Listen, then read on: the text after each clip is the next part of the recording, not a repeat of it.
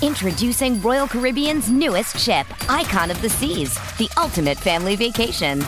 The ultimate 6 slides, 8 neighborhoods, 0 compromise vacation. The ultimate never done that, can't wait to do it vacation. The ultimate chillin' by a different pool every day of the week vacation. This is the Icon of vacations. Icon of the Seas, arriving in 2024. Book today. Come seek the Royal Caribbean. Ships Registry, Bahamas.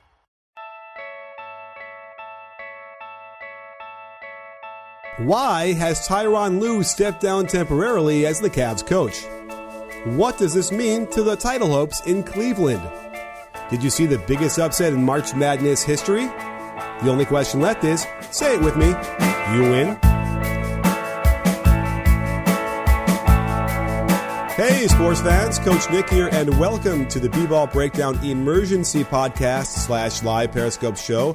As always, I'm joined by Dave Dufour at Dave Dufour NBA to talk a little bit about what's going on in Cleveland. If you would have thought at this point they've had enough. There's been enough turmoil in Cleveland, but Dave, another thing happened today. What's breaking down? What's the news right now? Well, I mean, before we start, we all want to wish Tyronn Lue fast recovery from whatever the problem is. Apparently this has been going on all season. Last night was the third night that he had to leave a game early due to some health problems. And then, of course, the report came out today that this has kind of been something he's fighting all season.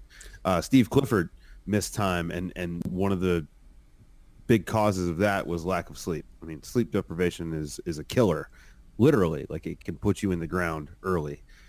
So yeah, it's important to get that stuff straight. But yeah, man, the Cavaliers have had quite a drama-filled season, and this is just one more thing. And man, it just never stops for them. Yeah, and this actually goes back potentially to last season as well. In March 2017, he missed a game due to vertigo, which could very well be related to anxiety or dizziness or, not really your heart not functioning properly. The only thing that's concerning to me right now is that they've done tests apparently, and they've been well aware of it for a long time and don't seem to have an answer. And that's usually at this point with the medical science the way it is now, you'd have some idea of what's going on. So I guess that also leads you to believe that perhaps it is more of an anxiety thing than actual, heart muscle valve issues. Yeah, I mean, that's the hope, right? Like, I mean, you want it to be the simplest problem to solve, and you would think that anxiety might be the easiest of any of those.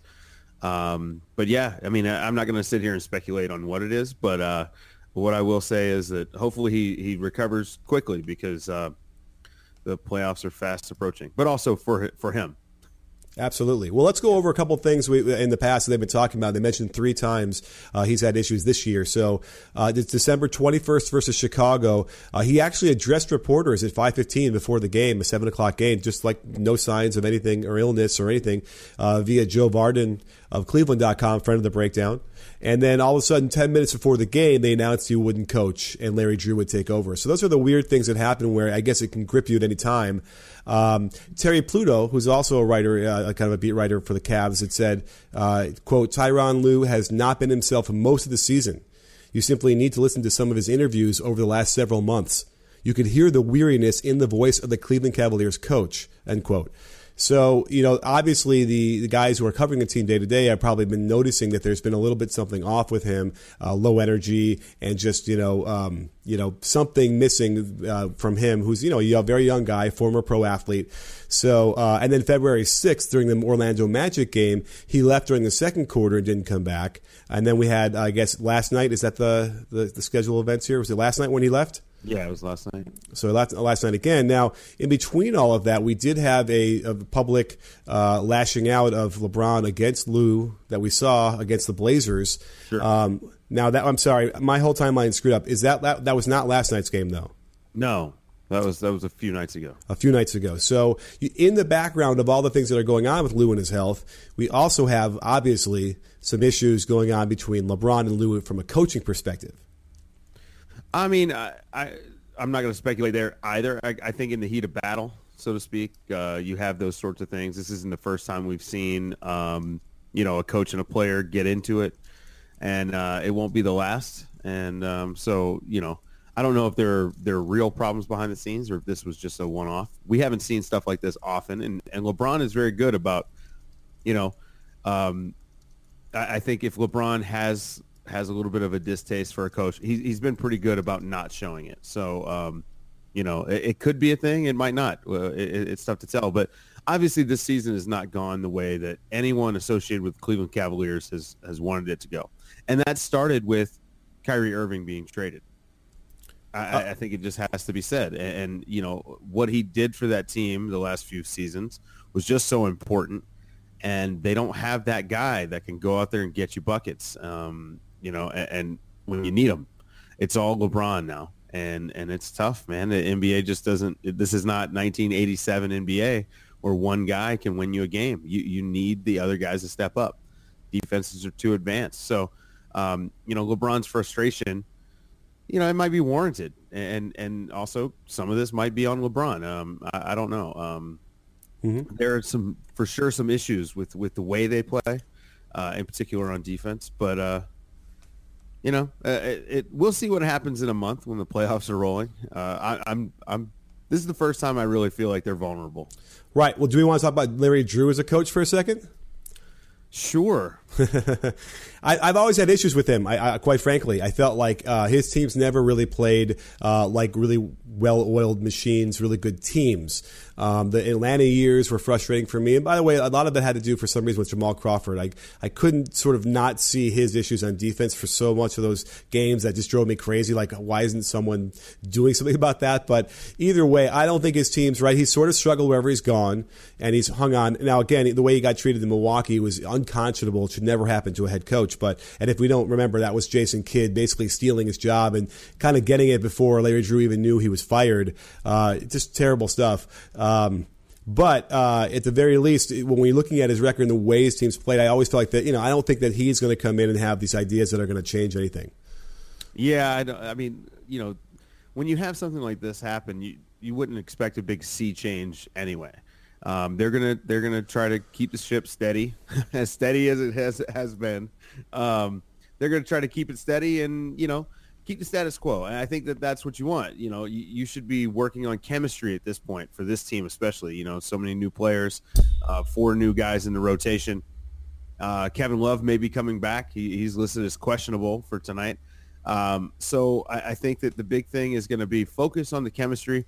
Don't worry about the wins and losses. I mean, I think that they'll win enough games that they'll stay in the playoffs. I don't think there's any chance of them losing the 8 games or in a row, and then the Pistons winning 8 in a row. I don't think that's going to happen.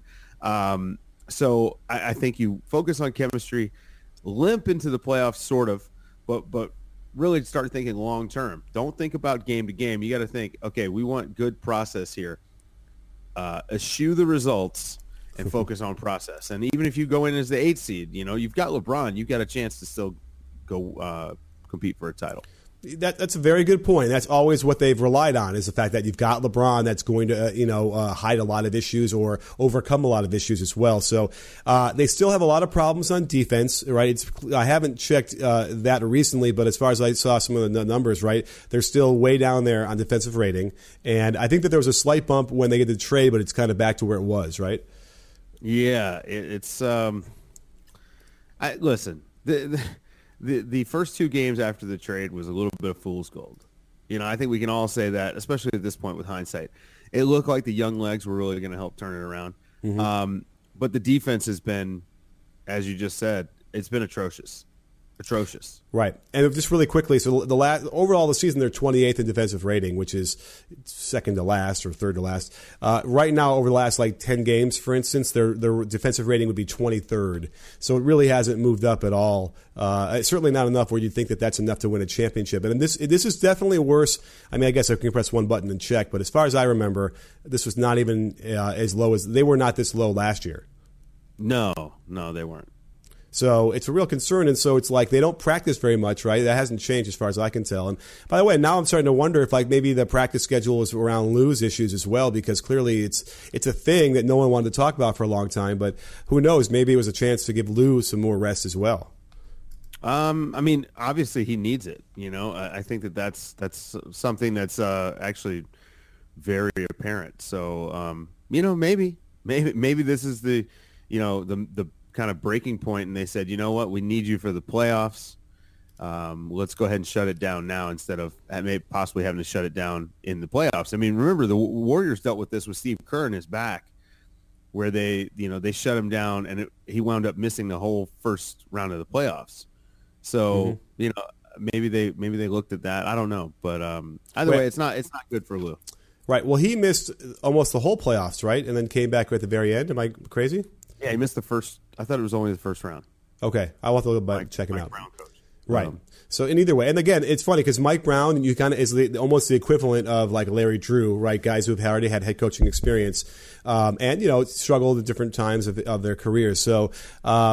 We'll have to see. I mean, because remember, the argument ended up being at some point in there that Mike Brown, people wanted to argue he was a better coach than Kerr. He was doing some different lineups or whatever, and they were getting results. But I don't think you can't argue with Steve Kerr's results either.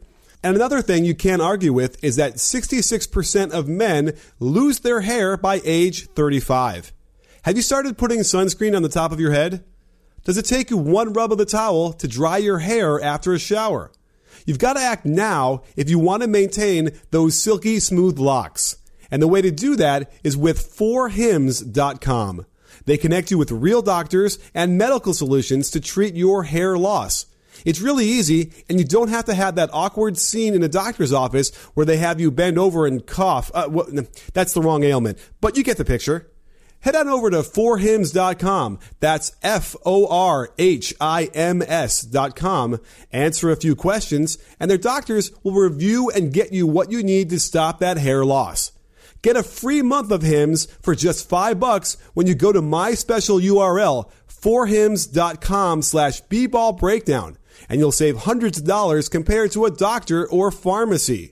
So head over to 4hims.com/bballbreakdown and keep that hair where it belongs, out of your ears and nose and back on the top of your head.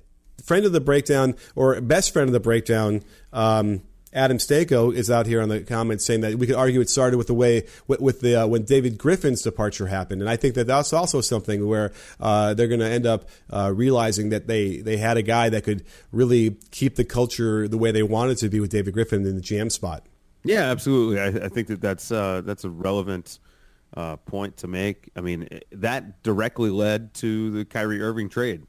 If you've listened to any of Griff's interviews, I mean, he's been very upfront about the fact that he didn't actually want to trade Kyrie, but everything is on the table. Mm-hmm. If you're a good GM, you're exploring options. You know the value of every player on your team, and that sometimes means you're making calls about them. So, you're doing your due diligence. And but I don't think Griff, according to the interviews, and I have nothing else to go on, but I don't think he ever planned to trade Kyrie unless they were blown away or unless Kyrie actually wanted to be traded. And it seems like that button was sort of pushed when Griff was sort of pushed out. Right. And I think it's proved accurate, where I think Griffin understood that it's going to be very hard for LeBron without that really strong second scorer like a Kyrie. And by the way, Kyrie is, elite. He's got to be a top, whatever he is, guard and scoring at least the ball on ISOs and what have you. So they don't have that anymore, right? There's no one that will take that role. And so that's probably the biggest issue they're going to have going forward is that, unless they suddenly change it to a motion offense where LeBron's gravity is now pulling guys all over the place on motion, who's going to be that guy? Rodney Hood, Jordan Clarkson? I don't know. I mean, I was really hopeful that Rodney Hood was going to come there and turn it on. I'm a big Rodney Hood guy. But it seems like it's the same old story that we've seen coming out of Utah, the injury stuff, not playing through smaller injuries. And I'm not going to hate on that because, this guy's a professional athlete. And if he's not comfortable playing a little dinged up, that's not my call. That's his. George Hill hasn't really done a ton. I would love to see Jordan Clarkson be able to turn it on the way he did in the first few games for them. But it's inconsistent. Now, Kevin Love coming back is going to change this for them. It's gonna give them one more player who's solid in the rotation. Kevin Love's defense, while much maligned, has improved greatly. And you and I have talked quite a bit about that. His positioning, he's gotten smarter as a defender. The effort level was already there. His issue is that he's got real athletic limitations. And so he has done about as much as you can do to overcome those limitations. So that will help. Tristan Thompson being out, I mean, it helps the starting lineup, but it doesn't necessarily help the bench. So they've got some big issues, but at the end of the day, they still have LeBron, and everyone I talk to, that's what they bring up. Hey, LeBron's still LeBron. I can't trust the Raptors because LeBron is still LeBron. I can't trust the Celtics because LeBron's still LeBron. And they're not wrong. They're not wrong. The guy's been to 7 straight finals. And he's playing probably better than he ever had, at least offensively, right? His numbers and the way he's playing right now are better than we've ever seen him. It's really, if you ever want to get to the Michael Jordan, LeBron argument, like this might be the strongest case, is that the guy, 15, whatever he is, how many years is he in the league now? 15 years in the league is actually like playing as well as he ever has. And that's sort of a great argument for him. It's unbelievable. I mean, that dunk he had on Nurkic the other night was it literally, I almost dropped my phone out of fear. Yeah, it was insane. And the guy, he's not getting any dumber either. Right. He's only getting smarter. He was already, one of the smartest basketball players of all time when he started this finals run.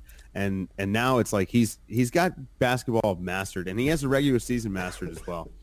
And we talk a lot about his defense, and granted, his defense has been bad. The effort just isn't there. I mean, he's very good at pointing when guys are shooting. But we all know what this is about for LeBron. This is about the postseason. If LeBron wanted to go out and average a 40-point triple-double during the regular season, guess what? He could do it. And he could do it in the flow of the game. But that's not what this is about. And this is all about keeping his body healthy, getting his teammates ready for the postseason. And we've never seen a guy who works this way, which is why it's so hard for all of us to comment on it. I've actually stopped talking about LeBron's terrible defense.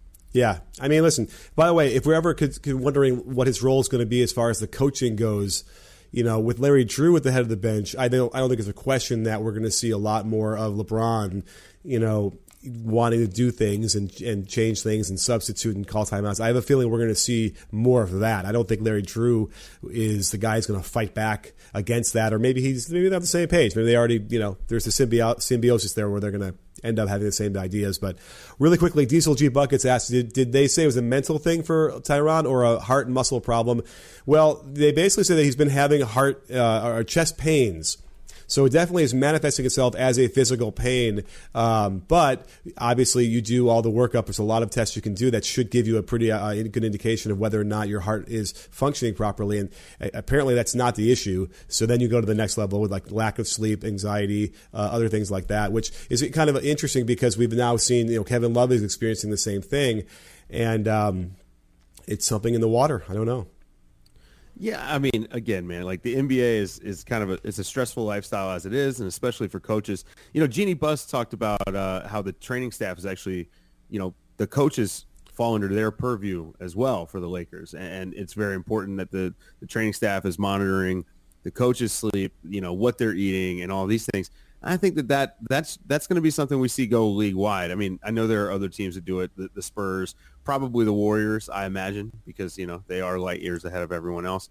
And they think about these sorts of things. But I don't know if Cleveland does that. I haven't heard. I'm not saying that they don't. Mm-hmm. But I think that's something that we all need to take into consideration.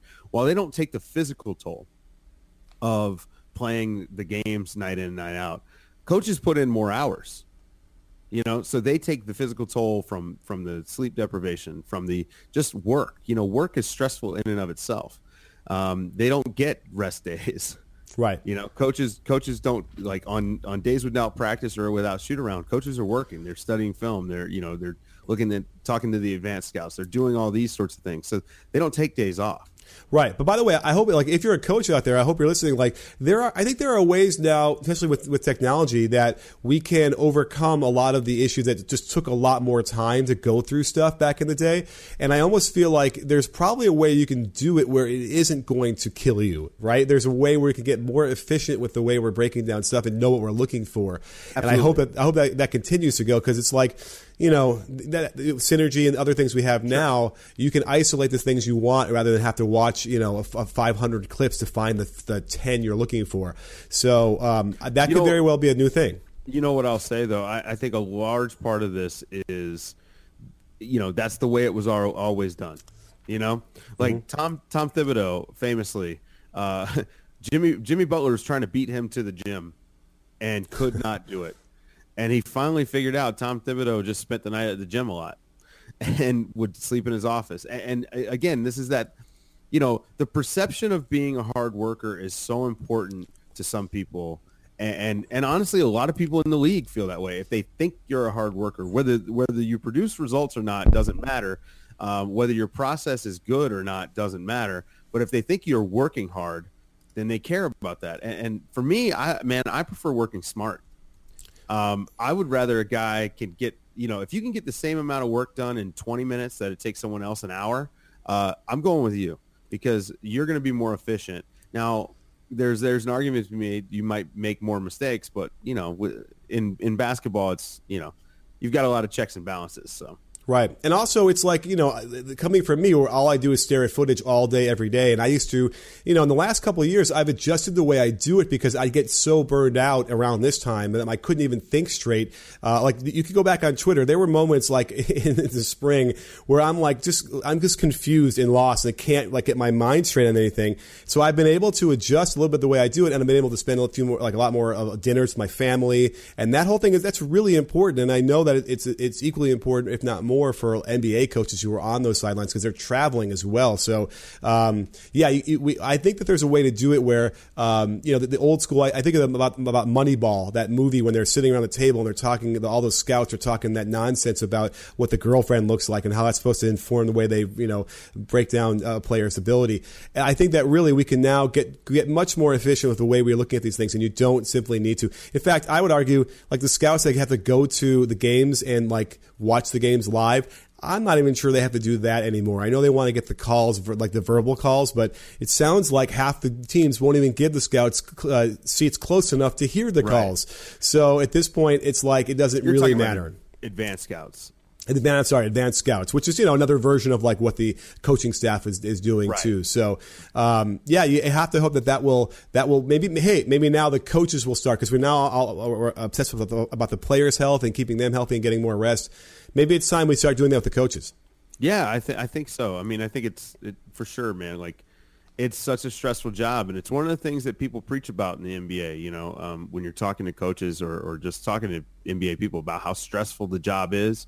And the travel schedule is just as crazy. And for assistants, sometimes it can be worse because assistants sometimes double as advanced scouts and, pro personnel scouts and things like that. So it's for sure that's going to be the next step in the team process. At least I think so. Mm-hmm. Because high-level coaches are hard to come by. Coaches that are game changers, your Steve Kerrs, your Greg Popovich, your Brad Stevens, you want to keep those guys healthy and with your team for a long time. And so it behooves the team, and it's in the team's best interest to keep those guys, optimal. In optimal condition. And Popovich has been quoted as saying that he doesn't even watch film of the other team, and everyone thought that was a joke. But I've asked people who know, and they've insisted that that's true. Now he's probably got his assistants doing all of that and giving him the reports, but it's definitely an anomaly. I have to imagine most of the head coaches are looking at other teams. But I think the point is that he's obviously much more concerned about his team's execution. Sure. And and so I do think that there's a misplaced notion of a couple different things as far as culture about having to watch and study the other team more than or as much as they do, and then also I'm here, so you got to be here, right? I'm putting in 20 hours today. Right. You better be putting in 21 hours. Where it's if you have a job and you need to get this thing done, you get it done, and when you're done, you're done. And I think some teams in the league really understand that this is a game, right? And that there is there's a whole other world outside of the basketball. Even when you watch Thibodeau coach, I've really kind of changed on him. I've soured on him after all this time. I was a huge fan of his, and part of it is when you have the sound on when you're watching the game. It's he battles for the play-by-play and color commentator guy for who's going to get more airtime. It's constant, and I know for a fact that it wears on the players on his team. Yeah, I mean, well, plug to your video, the Andrew Wiggins video. Oh, okay, yeah. Yeah, I agree. I think that, it's it just stinks that we are at the point where we haven't caught up with the work-life balance for coaches yet. And this is all sports. This is not unique to basketball. Football is famously the same way. And you're seen as lazy if you don't want to just spend 20 hours in the gym. And that's not healthy for anybody. Yeah. Right. Well, Anyway. Listen, should we talk a little bit about Virginia and that upset, the all-time greatest upset of all time? I didn't watch it. You didn't watch it? Are you kidding? I haven't watched any tournament games. Oh, my goodness. College basketball is unwatchable, Nick. It just is unwatchable. The rules are terrible. The coaches overcoach, micromanage. There's not much creativity. And, Jaren Jackson Jr., who's going to be a top 7 pick, right, at worst. He played 15 minutes in that Michigan State game yesterday. I'm sorry, man. I just can't. I cannot abide it, and it's horrific. And I'll go back and I'll watch guys that are going to be drafted, but man, college basketball is not great. Now I hear that UMBC kind of had a pace and space sort of offense, and so maybe that would have been fun to watch. But yeah, I'm not down with zone, and I'm not down with all this other stuff. So Right. not boring. Well, I will throw this out there. Okay, I'm always cheering for the underdog. So if you haven't figured that out, I'm generally biased in favor of the underdog, no matter what. I just love that story. I love to watch David versus Goliath, and so I watched the second half of the game because it was 21-all, which is it must have been an awful first half. In fact, I've watched the first half of the first half. And really quickly, and we could talk about sort of more strategically. So Virginia was number 1 all season long. And I know they lost their 6th man who's a good scorer, but they run a thing called movers and blockers. That's the offense. And all you have to know about it is that if you're a blocker, it sucks. It's like it's Right. the worst all-time position because it's all you are doing is setting screens. Now, every once in a while, after you set a screen, you can open up and you duck in. They'll throw you the ball down low and you put it in. But man, I have a possession after possession, which we're going to show today in the video breakdown I'm going to do, of a guy. He literally sets 4 screens in a row on offense, and that's it. It's got to be the most boring, horrible position to play in. Especially 1940s basketball, Nick. Yeah, we're in positionless basketball where at least guys should be able to touch the ball a little bit. And I swear it's like this guy never touches, and by the way, as soon as they touch it, boom, they pass it right back out. So it's terrible. Now, but here's the worst part about it, not even amongst that, because you might get some guys who are like, hey, me like my role, will not worry about passing or not worrying about shooting. But, and by the way, it's not even worrying about shooting. It's worrying about looking at the damn basket when you have the ball. This isn't looking at it. So, but here's what it is. You now have 2 bigs who are hovering around the blocks on both sides at all times. How are you supposed to drive when you have that alignment almost the entire time in a possession? You aren't, Nick. That's the thing. From what I understand, because I asked, how the best team in college basketball lost to, UMBC, and everyone told me that they weren't the best team in college basketball. They run a 1940s offense, which movers and blockers definitely is. I mean, you see that at the high school level. Come on, man. College basketball sucks. Yeah. And by the way, and I don't know if you said it in your little diatribe about college basketball, but the thing I take away the most from watching these games is how bad the refereeing is. Oh man, it's horrific. And the part of it is the charge rule needs to just go away.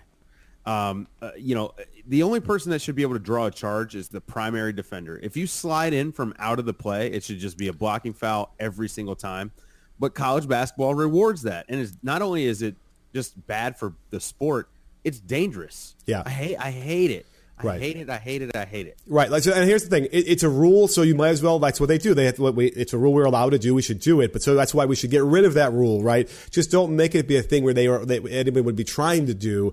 And again, it's such a hard call to make anyway. These refs are not good at it as it is. And so just get rid of it. Let it be a charge if you're guarding the guy. Now, again, that's a little bit harder to deal with. Perhaps you got some more training, but at least try that. So you get all the arm bars and all the push-offs could get called, because that's still an offensive foul.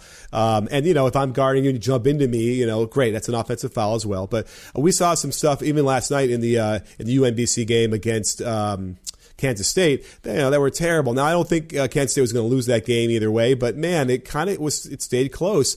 And UMBC's offense is terrible in the half court. And it was really weird. They won on transition, and then Virginia could not get back, and they were spacing the 3-point line and hitting it, and then they were trying to close out and get for layups, and then Virginia panicked because once they went down by about 12 with, I don't know, like 10 minutes to go, they kind of realized, they're like, crap, we're not going to be able to score 12 more points, or like we're not going to score 20 more points. Yeah, with that offense, you're lucky to score 12 points total. Yeah, so they started trapping randomly on the wing, and it was like, even the 16th seed in the tournament can handle a trap when they come running at you from the top and hit the short roll, and then it's a fast break in the half court. So, they kept cutting to Tony Bennett, who is, Tony Bennett's the best college coach in the country, I'd imagine, and you could see on his face, and that was the one thing was, you could see sort of the panic, the masked panic, and I'm sure the players saw that as well. And I don't think you'd want to have it be like anger. You don't want to project anger and do that. But they definitely they were all feeding off of the same feeling of like, we can't do anything. We don't know what we're supposed to do. We've never been in a situation before, and it just rolled downhill from there. I'm sorry, man, but how can a guy be the best coach in college basketball running that offense? Right. Well, and then, by the way, they're probably like offensive rating is off the chart, right? I don't even know. We should look, but I bet you, right? They were a terrible offense. Oh, they were? Okay.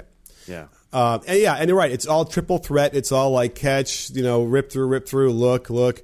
And, and by the way, okay, so it is an issue. The offense I hate. Now, we can get into the pack line defense. And I don't like the pack line. People, there's arguments for the pack line, but here's the problem, I think, with pack line. Because of the better three-point shooting we have, and because it's coming out from farther now, we've redefined what an open shot is, especially with a hop. Right? The hop is letting you get it off quicker and with more rhythm, and people can hit that. So, the pack line you'll help one pass away, and they rely on the fact, we'll get there. We'll make it a tougher shot. Well, guess what? That tougher shot is not a tougher shot anymore. So that's the real issue as well, is that we're now running on a defense that will, in my mind, from now on and going forward, is not going to be as effective because of that. Well, and think about Syracuse. They literally give up an open shot 1 foot behind the line. This speaks to college coaches not picking up on the fact that is still a good shot. Mm-hmm. There's no reason why you couldn't have a guy taking that deeper three. It's probably right inside an NBA three and be wide open. But you got that line there, and guys feel like they got to stand on it. I hate that stupid line, man. I wish it was invisible. Not that I don't want a 3-point line, but the idea, like, players get. Bad coaching creates bad habits for players, one of which is setting up for catch and shoot with their toes right on that line. And that's why you get a lot of guys stepping on the line. For me, it's you're 2 feet off the line, so you can hop in to the catch and take your shot, and you're still shooting a wide open shot. Not to mention let's say you're a really good shooter and the other team knows it. Okay, so now you've just created an extra 2 feet of space for a driving lane, and against these crappy zone defenses, that's important. And not only it gives you more space to flash a guy to the middle to get the high post touch. It gives you more space. If you can actually run a little bit of a pick and roll against a 2-3 if you've got enough space in the corner. Oh, yeah. Oh, by the way, I shared a tweet from Ryan Pannone this morning on an awesome set from Obradovic. I don't know if you saw it on Twitter, where the two wings cross each other. One sets an inside ball screen on the one guard on the 2-3. The other guy sets an inside ball screen on the other, basically creating like a Moses going through the Red Sea. And the penetrating guard gets right in the middle, and it's a layup or a wide open three. It was amazing. Love that. If you could picture that, if not, check my timeline. You can definitely ball screen all day on a 2-3 zone. Let's go crazy, because I want to light up zones. I want to light up. You know what I want to light up? I want to light up the freaking college coaches who don't know how to attack a zone. Can we go there? Yeah. Michigan State yesterday, from what I understand. I mean, I saw like 5 minutes of that game because I was sitting having a margarita. All right. Yeah. And I didn't see one elbow touch. I didn't see one guy flash to the elbow. Nothing. Okay. Not once. So elbow is the big one, but how about this? Even easier, what I call the slot. They changed the slot now. Now it's above, like it's the elbow and above. The slot to me was I guess the short corner, like right outside the lane along the baseline, behind the backboard. That's where you need to have a guy there to pin that forward in the 2-3 down closer to the basket, because if he comes out to that wing and then you just a quick boom to the slot area, what I call a slot, or the short corner, and now you got a layup or a very good shot out of that. So it's very frustrating to me that I watched 2 or 3 games. Not once in like 10 possessions in a row was I watching these did they ever see a guy get to that spot, and so the zone just keeps moving up and knocking the offense back, and the clock is now running down. They're taking bad shots. It really is a mind-boggling thing to me that at the D1 level, I'm seeing multiple teams have no idea how to properly attack a zone. Yeah, having a guy in that dunker spot would just be huge. And you know, the other thing is, man, like run a screen against the zone, like run a ball screen against a high 2-3. You know, try to pull them out. You know, it's just, I don't know, man. College coaching, and I know I rail about this a lot. It just lacks creativity for the most part, man. And the guys that are creative are at schools where they can't get the bodies to compete, because at the end of the day, the reason that your Dukes, your Kentuckys, your Michigan States, guys like that, they get the faster horses, and the faster horses are going to win the majority of the races. Whether it has nothing to do with coaching, right? So Kentucky can be a perennial championship contender because he's going to recruit well and get the better players, and that is how good coaches look like good coaches, or what we consider good coaches. Has nothing to do with X's and O's, has nothing to do with development, has nothing to do with any of these game decisions. It's all about how well you can recruit. I mean, look at Arizona. Yeah. Sean Miller's been a hell of a recruiter. Man, I've watched Arizona games, and I cannot understand some of his. He had DeAndre Ayton, who for all intents and purposes is the best big man prospect, I don't know, since Shaq in college basketball. You know, Embiid was, you know, when he was in college, he wasn't as highly touted. Right. And he had him playing the 4 next to another big, which made his defense look a lot worse than it actually is, because he's kind of guarding out of position. And not to mention, you minimize his impact on the offensive end. Yeah. I mean, certainly the results of Sean Miller's, you know, based on the talent he's had, they haven't been equal. Right. You know, so listen, and now he's in trouble. You know, he's fighting this issue now we've seen, which has been pretty ballsy on his part, because although I guess we don't know if that report is really true that they have him on tape on the phone, so we now must, you know, we have to decide that. But it does seem like, if I'm not mistaken, he's lost a couple of recruits already, right? They've already decommitted? Yeah, they decommitted because there's a lot of questionable, you know, who knows how long he's going to be here. I don't want to sit and speculate on his job or the federal investigation or anything like that. But anyhow, it's a real mess. And I mean, listen, Calipari is the poster child for the mess. And he's smart enough not to talk about money on the phone. He calls it, you know, he'll call it Big ZD or whatever they call it on the phone. But here's the problem I have with Calipari is that he says, okay, you're coming here for 1 year. I'm going to get you in the first round of the draft. So then it's like, I don't have to coach you, because you're only here for a short time. I don't really have time to coach you, so I won't. I don't have to. And that's the biggest cop-out of all time. I think there is time. You got 20 hours in a week. You got several months. There's at least time to teach them how to play. And as a result, all of his guys get in. They're highly talented, but they don't know how to play the damn game for another year or two. Yeah, there's absolutely no development whatsoever. So people forget about John Wall, but John Wall had no idea what he was doing for at least a year and a half in the NBA. It was just a mess. And, you know, he's all over the place. And, you know, again, I don't buy it, this notion of, I don't have enough time to actually coach him. I just think he doesn't want to because it's hard. Yeah, and what, you know, what's going to be nice is after this summer, when guys can start coming straight to the G League or straight to the NBA, and then we don't have to think about the NCAA.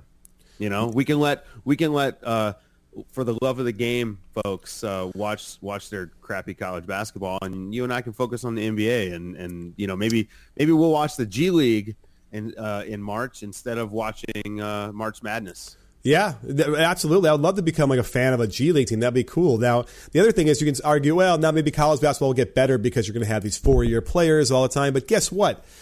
There's only like a dozen one and dones every year anyway, right? I mean, something like that. Maybe, let's just say it's 50. 50? I mean, it's less than 50, right?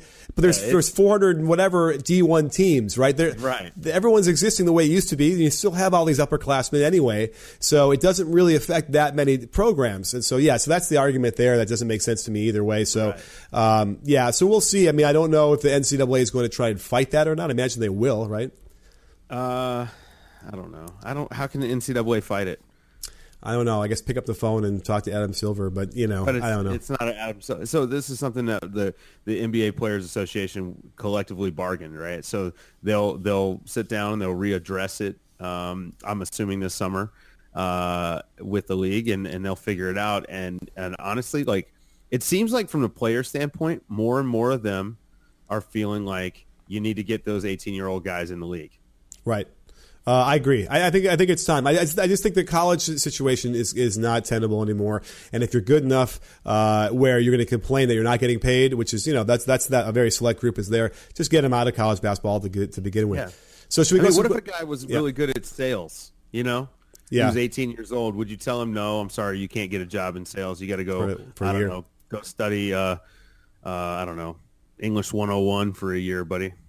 Well, no. You know what it'd be like? It'd be like, no, you have to make cold calls, on telemarketing for a year before you can do anything else. Let's get some questions. What do you say if we have anything in the Periscope as we wrap this up? So, sure. Someone wants to know why there's an air mattress behind you, and it's also ballsy that you have that. So I said this in the chat. I got friends in town, and we just decided at the last minute to make this a Periscope. So. You couldn't just turn around and knock it, slide it over and stuff. So that's cool. I like it. It's a nice little touch. Let's see. If you don't think Calipari is a good joke, then you clearly haven't watched this UK team this season. I think he coach. I know, but don't you think that's so interesting? Freudian.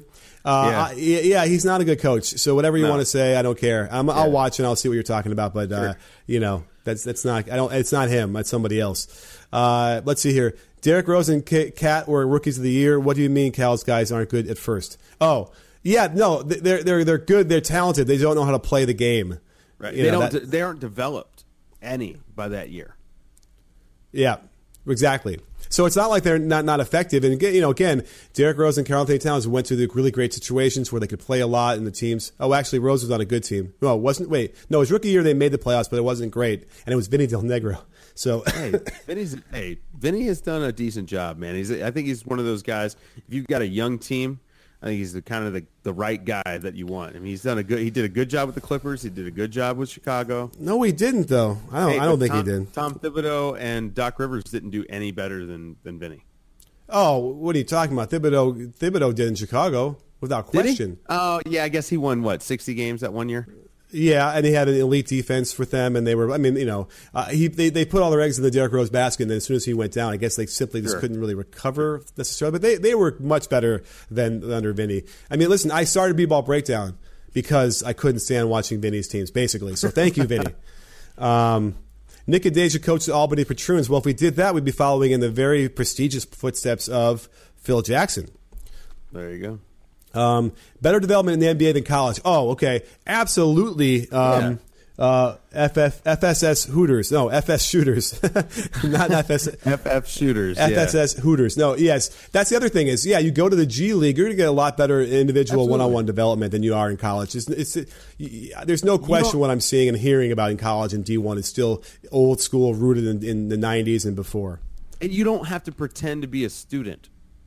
You are being paid to be a professional basketball player, which is a departure from college basketball where you were not being paid to basically be a professional basketball player while also pretending to be a student for a lot of these guys. And I'm not talking about, your Grayson Allens that are there for 4 years. I'm talking about, your DeAndre Aytons. That guy, I read an article where they were talking about him doing leg presses. Well, guess what? In the NBA, they're not going to have him doing leg presses because leg press is a stupid exercise. Okay. I mean, especially if you're 7 feet tall. It's really bad for your back. It's bad for your hips and pelvis. So, how much damage is being done to these guys by being with these old school-minded people for a year? Right. How much? We don't know. There's no way to quantify that. So let's just get – this is why I'm pro-academy. I would like for teams to be able to get their hands on these kids when they're 13 years old. Absolutely. And Mark Cuban's got it right. He just came out and advocated for that. We need to do that. And I actually, I said, hey, count me in. Let me be part of that. And so we never know how that will play out. But certainly, we should do that like they do in Europe. It would be a much better version and a much better game, much better development. And they could still teach them. They could learn academics as well in these academies. So it works in Europe. Yeah. It works in Europe. Adam Stanko, best friend of the Breakdown, asks who would be our top 3 in the MVP ballot. Well, I'll have to go. Let's see, Harden. We could put Dame in the top 3, can't we? I think so, man. At this point, I think so. I mean, they seem like they've really got the 3 seed locked. So yeah, I mean, I think Dame is in there. Are they locked? They've got a 2-game lead on 4, and they're playing their best basketball right now. Right, and I believe that their schedule is favorable, if I'm not mistaken. I got to check. Well, they've got a 5-game stretch coming up, that's like Houston, Boston. I don't remember off the top of my head, but they're about to hit a rough patch in their schedule. But they're playing really good basketball, and I think Dame has got to be at least in that conversation for the top 3. Harden is the MVP, and there's no question.